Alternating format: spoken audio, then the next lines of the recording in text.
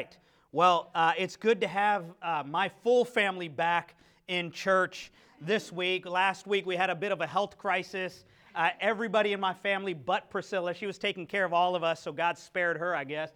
Everybody came down with some sort of flu, virus, fever, nasty thing, and so only half of us were here last week, and Priscilla was at home with Avia, but we are fully back and healthy and excited to be in the house of God with you today.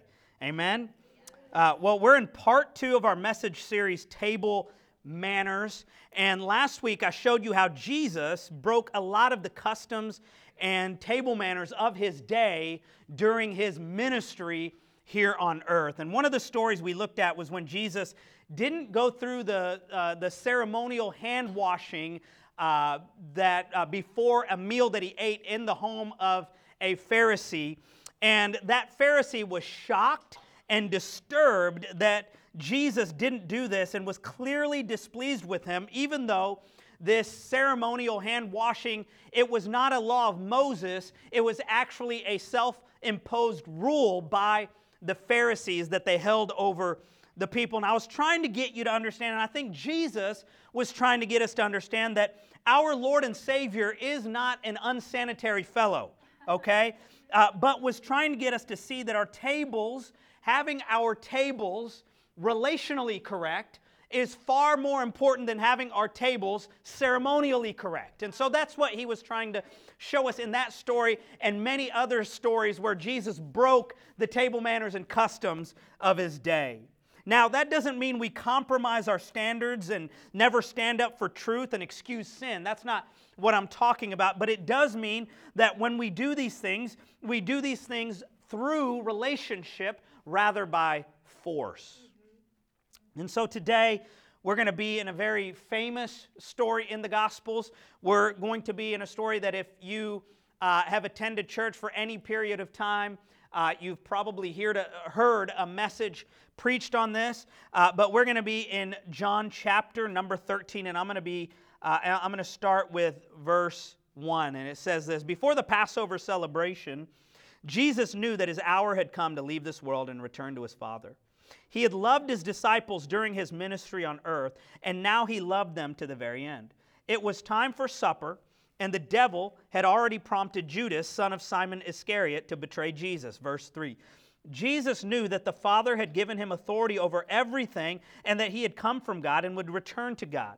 So he got up from the table, took off his robe, wrapped a towel around his waist. Let's pray. Father, we pray that you would anoint the word, anoint my lips, and help me to say and communicate everything you want us to hear today. In Jesus' name, amen. This is a very significant moment in the Bible because this is the last time that Jesus and his disciples sit down together at a table to eat a meal together before the crucifixion. The cross was only one day away at this point. And while Jesus knew what was coming, his disciples certainly did not understand or know or fathom what was about to take place in the next few hours. In fact, we know from Luke's gospel that the disciples were arguing with each other during this meal about who would be the greatest among them while they were eating and connecting with each other over the Last Supper. Could you imagine being a fly on the wall during all of this, where Peter was probably like, well, I'm going to be the greatest for sure, because how many of you have walked on water, right? And then John probably replied back, well, when we meet together and we hang out together, Jesus lets me lay down my head on his chest, so I'm of course going to be the greatest. And I'm sure that all of the disciples had something to add to the competition as they were saying, I'm going to be the greatest. No, I'm going to be the greatest. No, I'm going to be the greatest in the kingdom. And with this backdrop, watch what happens next. Verse number 6 of John 13. So he got up from the table, took off his robe, wrapped a towel around his waist, and poured water into a basin.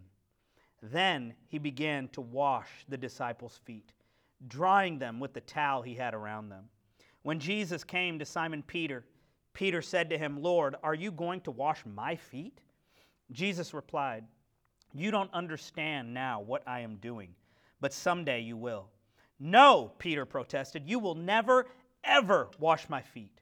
Jesus replied, "Unless I wash you, you won't belong to me." Simon Peter exclaimed, "Then wash my hands and head as well, Lord, not just my feet." Jesus replied, "A person who is bathed all over does not need to wash, except for the feet, to be entirely clean. And you disciples are clean, but not all of you." For Jesus knew who would betray him. That is what he meant when he said, "Not all of you are clean."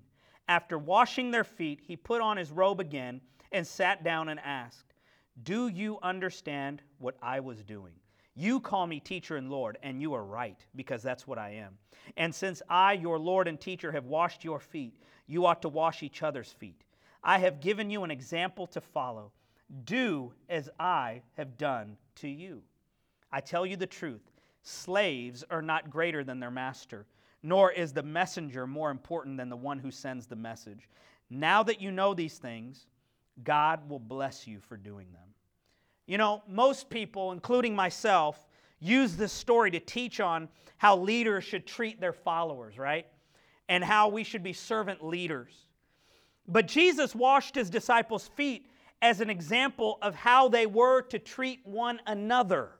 Verse 14. He wasn't teaching them how a leader should serve his followers. He was teaching them how they should treat one another. That means that none of us are excluded from this. Okay? And I don't know about you, but I don't like feet.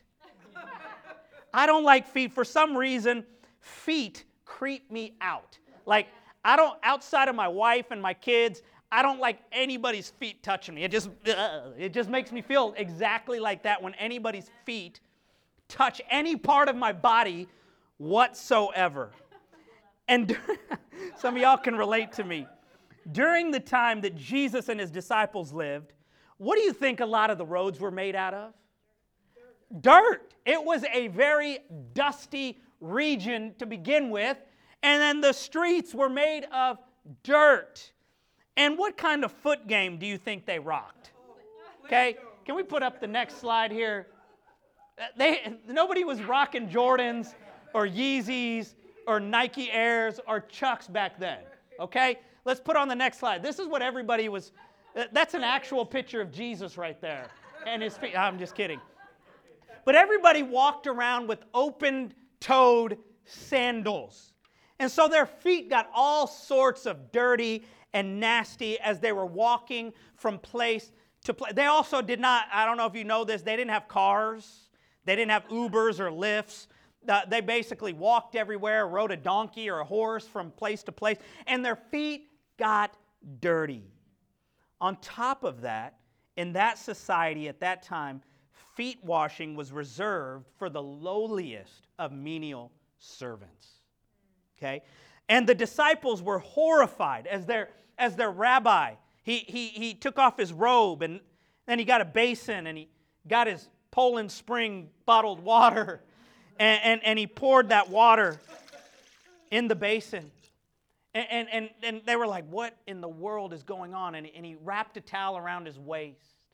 And then he started going from disciple to disciple and washing their dirty, nasty, dusty, grimy, all sorts of stuff on them. And he started washing their feet. Each disciple, he started washing their feet. And the disciples were, I'm sure, absolutely shocked and horrified at the sight of their rabbi, at the sight of their master, at the sight of their Lord doing this menial, low task to them. That's why Peter was trying to stop Jesus from washing his feet. In fact, he says, "You will never, ever wash my feet." And he did not relent until Jesus said, "You can't be a part of me if I don't wash your feet." And then he was like, "Well, wash my face and my head and everything then." And Jesus said, "No, just your feet, buddy." Honestly, it was beneath Jesus to do this for his disciples. So we see here again Jesus breaking the table manners by washing his disciples' feet, because the master would never do something like this for his apprentices. Okay? It was against the customs of the day. It was it's not like America where we're just so rebellious towards authority and all of those things. This was a very honoring society. And so in that time, in that culture, a master would never wash the feet of his apprentices. On top of that, this isn't just any master. This is the Son of God. This is the Prince of Peace. This is the King of Kings, washing the feet of his followers. If we want community the way Jesus taught his disciples to have community, we must break some table manners as well. And so what Jesus teaches us through this story around the table is this. In order to have the community the way God wants us to have community this year, you must disrobe. Let's all do it together. I'm just kidding. You must disrobe. We ain't that kind of church. You must disrobe. In verse 4 of this passage, it says that before Jesus washed any of his disciples' feet, he first disrobed. And the reason Jesus disrobed is because his outer garments would have impeded what he was trying to do. Come on, that'll preach right there. Okay? There are some things that you're carrying around in here that are going to impede our community if you don't disrobe from them. Okay? There's some things that you have brought in here from whatever you're going through in your own life that if you don't disrobe from those things, it's going to affect and disrupt what God is doing in this community. There might be some past hurts that you need to disrobe from, or you won't be able to trust anyone in this church and go deep with them. There might be some deep-seated prejudice in your heart that you may need to disrobe from that's keeping you from really getting to know someone else in this church. There might be some current offenses that you need to disrobe from that's keeping you from a deeper relationship with someone in our church. It's time to disrobe. Jesus, before he washed the disciples' feet, he had to disrobe. And Jesus is perfect. So you know you and I need to disrobe from some things in our lives. Let me give you a few things on disrobing. Excuse me, let me get a drink of water first. Few things on disrobing. A, disrobing is an act of intimacy. Disrobing is an act of intimacy. Jesus was down to his last few hours with his disciples. And even though if you and I were in the same situation as Jesus, we would be absorbed in ourselves, right? Jesus was thinking about his disciples this entire time. But before Jesus could do the act of washing his disciples' feet, he had to first disrobe. For some of you, you are not experiencing the fullness of our church community because you need to let your guard down. You've got too many guards up, and it's keeping you from truly experiencing the fullness of community here at our church. You got too many guards up.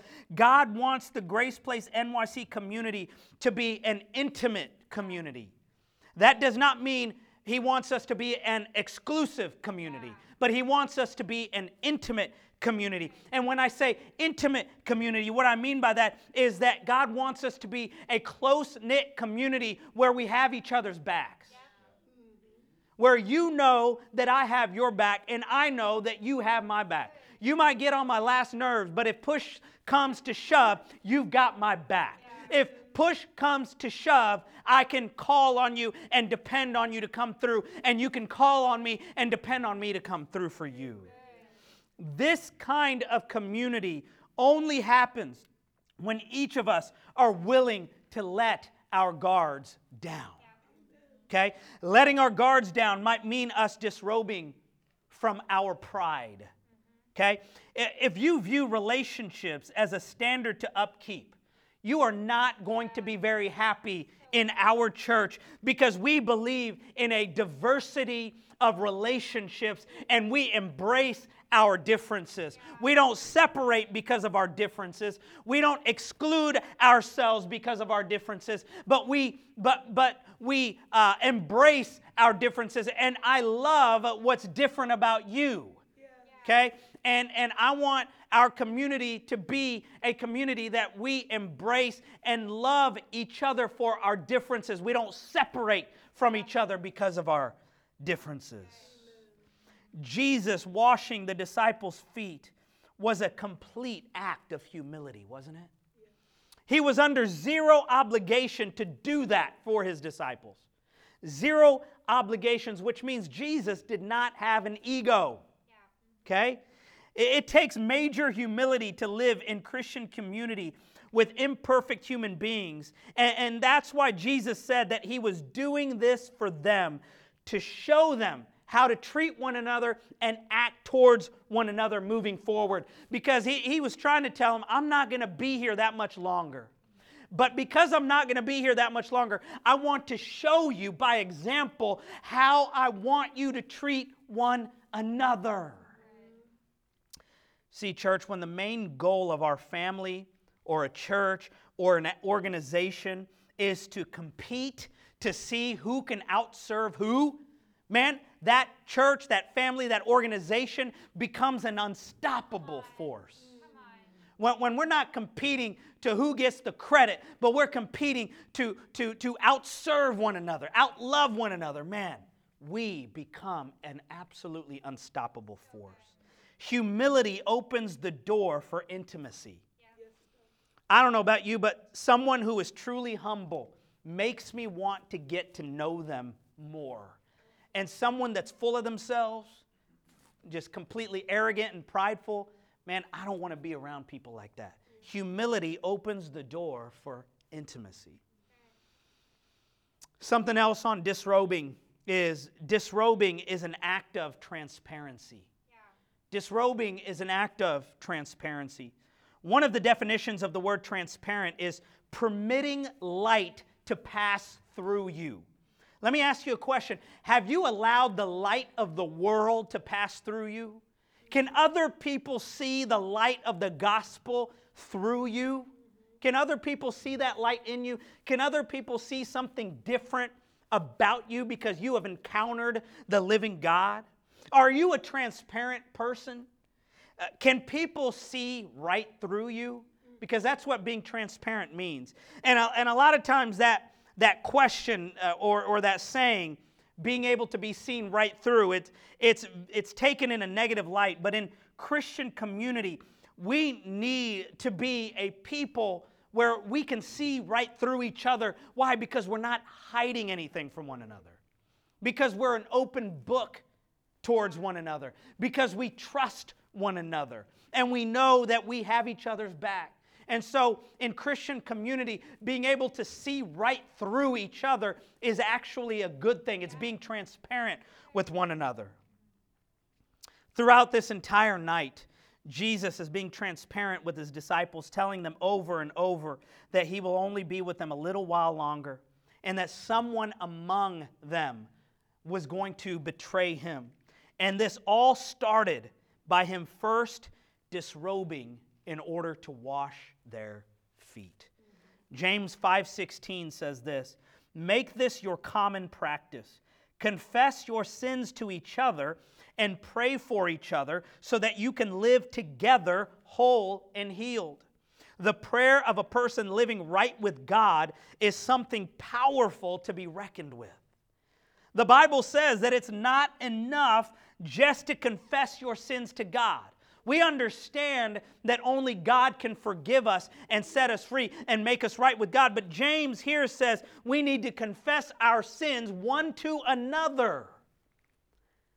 When was the last time you confessed a sin to someone in this church? When was the last time you opened up to someone in this church about what you are struggling with? Because Christian community is about being a safe place for us to be able to do that. If you can't do that in your church, where on earth are you going to be able to do that? And I'm preaching to myself. Right? If we can't confess sins to one another and say, "Can you pray for me? I'm struggling here." Then where on earth are we going to be able to do that at? When was the last time you confessed a sin to someone in this church?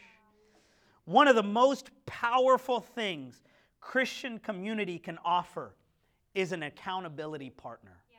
That's one of the most powerful things that Christian community can offer you. An accountability partner or partners are people in your life whom you are transparent with about a sin that you're struggling with or an issue that you're vulnerable in.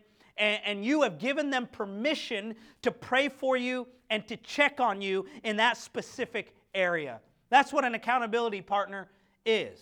Okay? It's not a forced thing. It's something that you come up with between you and that other person on your own because you want to take advantage of that part of Christian community.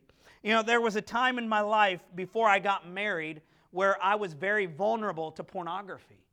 And so I had an accountability partner in my life, and I gave him permission. I said, I want you to pray for me, and I want you to ask me how I'm doing.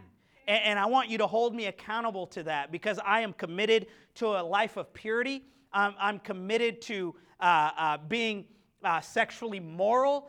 And so I need help in that area because I'm weak and vulnerable in that. And so me and another guy, we became accountability partners. And so I gave him permission to speak into my life. He gave me permission to speak into his life. And man, that relationship right there helped me from so many from going down a very dark path. Okay? These kinds of relationships found in Christian community can legitimately keep you from going down a road of addiction that can destroy your life, that can destroy your marriage, that can destroy relationships, all because you walked in humility and you asked somebody to speak into your life. Next thing about disrobing is an act of vulnerability. Disrobing is an act of vulnerability. Think about how vulnerable Jesus was in that moment as he was washing his disciples' feet. Outer garment stripped off, just a towel around his waist and some dirty feet. And everyone in that room staring at him, wondering what he was about to do. You ever been in a room where you don't know anybody and you walk in and everybody's looking at you? Man, there is not many more vulnerable places that you can be in life when you walk into a room, everybody's head turns, they're looking at you, and you're just like, yeah, that's how you feel on the inside. Like, you just feel exposed. Jesus taking off his robe, putting on that towel, filling up that basin with water. Everybody's staring at him like, what's happening? What's going on? And I don't want to forget to mention that he only had a few hours remaining in his life at this point as well. He was about to be betrayed by one of his closest friends on top of all of this. Talk about vulnerability. Jesus put himself out there. Why is vulnerability so important when it comes to community? It's because you can't have a deep relationship without it. You just can't have a relationship of any substance without vulnerability from both parties. You can't have a relationship of substance without it. Meaningful relationships are ones that involve a level of vulnerability from both sides. And vulnerability simply means putting yourself out there with the possibility of getting hurt. That's what being vulnerable means.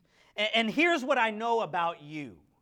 The most important people in your life are also the ones that can hurt you the deepest, right?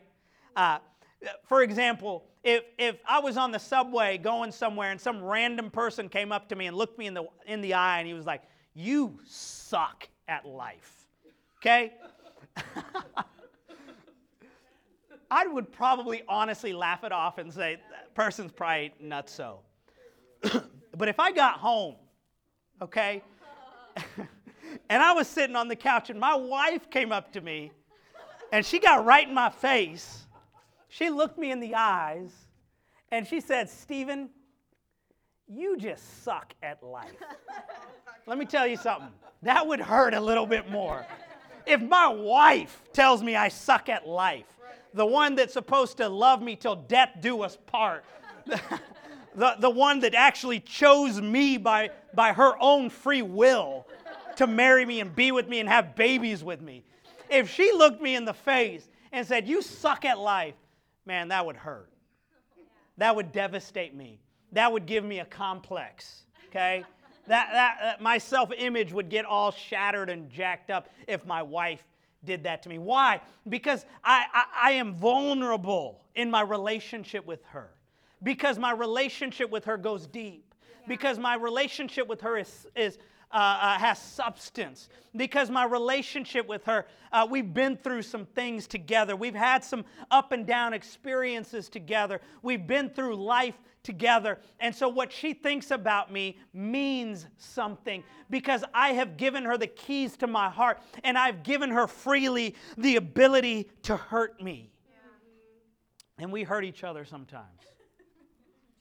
We say things to one another that are hurtful. She's never told me I suck at life, thank God.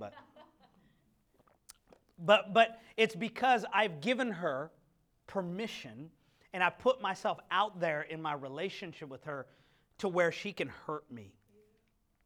And when someone's been hurt before, when they were vulnerable in a friendship, if we don't get healed, if we don't get restored from that hurt, that pain, we will be afraid to put ourselves out there again. Because we're like, I didn't like how that felt, and so I'm going to put my guards up, I'm going to put my defense mechanisms up, and I'm not going to put myself out there to get hurt again because I don't like how it feels. Maybe some of you in here aren't going all in on the church because you were hurt by the last church you went all in on. And so you come up in here with all sorts of defense mechanisms, all sorts of guards up, all sorts of preconceived ideas, and it's keeping you from going all in. You know what the craziest thing about this story is? And I've read it hundreds of times, but I didn't pay attention to it until this time when I was preparing the sermon. Maybe you've noticed it. It's amazing how you'll read a story so many different times and God will give you a different perspective on it. The craziest thing about the story as I read it this time was this. I realized that Jesus washed Judas's feet. Judas was there. And Jesus washed his betrayer's feet. In fact, right after Jesus washed his disciples' feet, he basically tells Judas, now you go do what you got to do. Wow. That's crazy. The fact that Jesus would wash Judas's feet. You know this, but I'm going to remind you anyway. Jesus was not a robot, okay? Jesus was God, but he laid aside those privileges. And so Jesus experienced emotion like you and I experienced emotion. He experienced joy, and he experienced fear, and he experienced all of the emotions that you and I experience. And think about how vulnerable Jesus must have felt washing his betrayer's feet. Can you imagine? Jesus knew what Judas was about to do to him, yet he still got down on his knees and still dipped his towel in that water. He was washing Judas's feet in that intimate, vulnerable, transparent moment. And he looked up in the eyes of his betrayer, and he cleaned and served his betrayer. Can you imagine what Jesus was feeling in that moment? If I could have the worship team come up. Think about how vulnerable Jesus must have felt washing Judas's feet in that moment. Think about how violated Jesus must have felt as he was washing his betrayer's feet. And in a moment, his disciple that he poured into for 3.5 years was going to sell his soul out for 30 pieces of silver. Think about how hurt he must have been knowing what was going to happen next. Think about how Jesus must have felt washing Judas's feet in that moment. The disciples had no idea, no clue what was going on. It was just Jesus and Judas in that moment. Yet Jesus didn't say. Yet Jesus could have told Judas to go at any moment, but he waited until after he washed his feet. He was trying to teach us something. Love your enemies. Love those who hate you and persecute you. Love those who want to do harm to your reputation. Love those who are trying to assassinate your dreams. Love those people that rub you the wrong way. That's what Jesus was trying to teach us in that moment. Because let me tell you something. If you want to be like Jesus, you're going to have a Judas in your life. And you might have more than one. You're going to have people in your life who exploit your vulnerabilities instead of covering them. You're going to have people in your life who betray your trust. You're going to have people in your life who stab you in the back. You thought they were for you, and they stab you in the back, and they show you their true colors. You're going to have people in your life that don't come through for you when you need them the most. And a lot of times it's the ones that you expect the most from that this happens to you with. I've had lots of people tell me, Pastor, anything you need from me, I'm here. Whatever you need. And a few months later, a few days later, even a few hours later, oh, God called me to another church, or you never see them again. Like, wow, they committed their whole life to me. They gave me their social security number and everything. I haven't seen them again. That's just the reality of relationships. If you want to be like Jesus, you're going to have people that disappoint you. You're going to have people that let you down. Here's what I know. The same reason vulnerability is hard is the same reason it's so powerful. Yeah. Because you are giving up control and giving someone else the power to hurt you. But you're also giving up control and giving someone else the power to love you. The power to encourage you. The power to be there for you. The power to bring healing into your life. The power to speak hope into your life. The power to influence you to follow your dreams and to follow your passions and to follow your desires. So just like there's an opportunity for people to hurt you, there's also a great opportunity and potential for people to bring life into you. And that's why vulnerability and risking it, that's why it's so important and powerful. One more thing and we'll be finished. Why could Jesus do such a humbling, menial, low thing like washing the feet of his disciples? How could he do something like this? You know, it's one thing to hear a sermon like this and get emotionally stirred, but how can we actually serve our brothers and sisters and walk this word out, bearing one another's burdens and preferring one another over each other? Well, the answer is found in the verse right before Jesus disrobed in John 13:3. Jesus knew that the Father had given him authority over everything and that he had come from God and would return to God. See, his identity was not in the task, regardless of how menial or how significant it was. Jesus' identity was not wrapped up in that.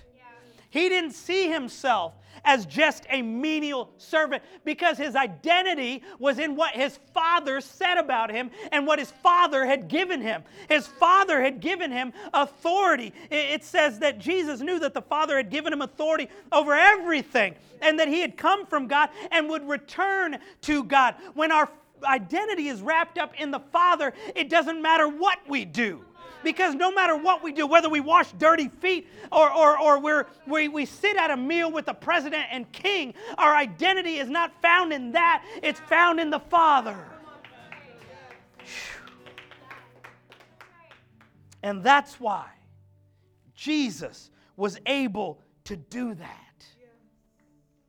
Because he knew he came from God and he was going to return to God. And as sons and daughters, we have that same promise. We are co-heirs with Christ. We are children of the King. And so we can walk with that same confidence. We can walk with that same identity. We can walk with that same authority. But if our identity is not placed in our Heavenly Father, we will not be able to serve one another in this way because we'll be too worried about what we look like. What am I going to look like if I do this for them? I'm the pastor. Or what are they going to think? Or maybe we'll have the wrong motives. Maybe what we do will be out of a desire to get praise. When our identity is not in the Father, that can happen. Or maybe we'll be crippled by fear. Fear of what people think about us. And we don't act in what we know we're supposed to do because our identity has been misplaced in the wrong things. But in that moment, Jesus didn't care about any praise, and he was not crippled in fear of what anybody would think of him. Because his identity was in what his Father had given him and who he was in relation to his Father. So, church, that's how we're going to walk and live and move in this community that God wants us to walk in. Our identity must be in the Father. Yeah. That's the only way we'll be able to disrobe of these things, is if our identity is not placed in what we're doing. But because our identity is placed in the Father, we can serve one another. Because Jesus did this as an example, not for master-apprentice relationships, but for how the disciples should treat one another.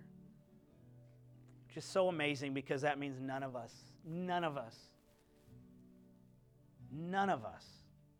are excluded from this. Yes.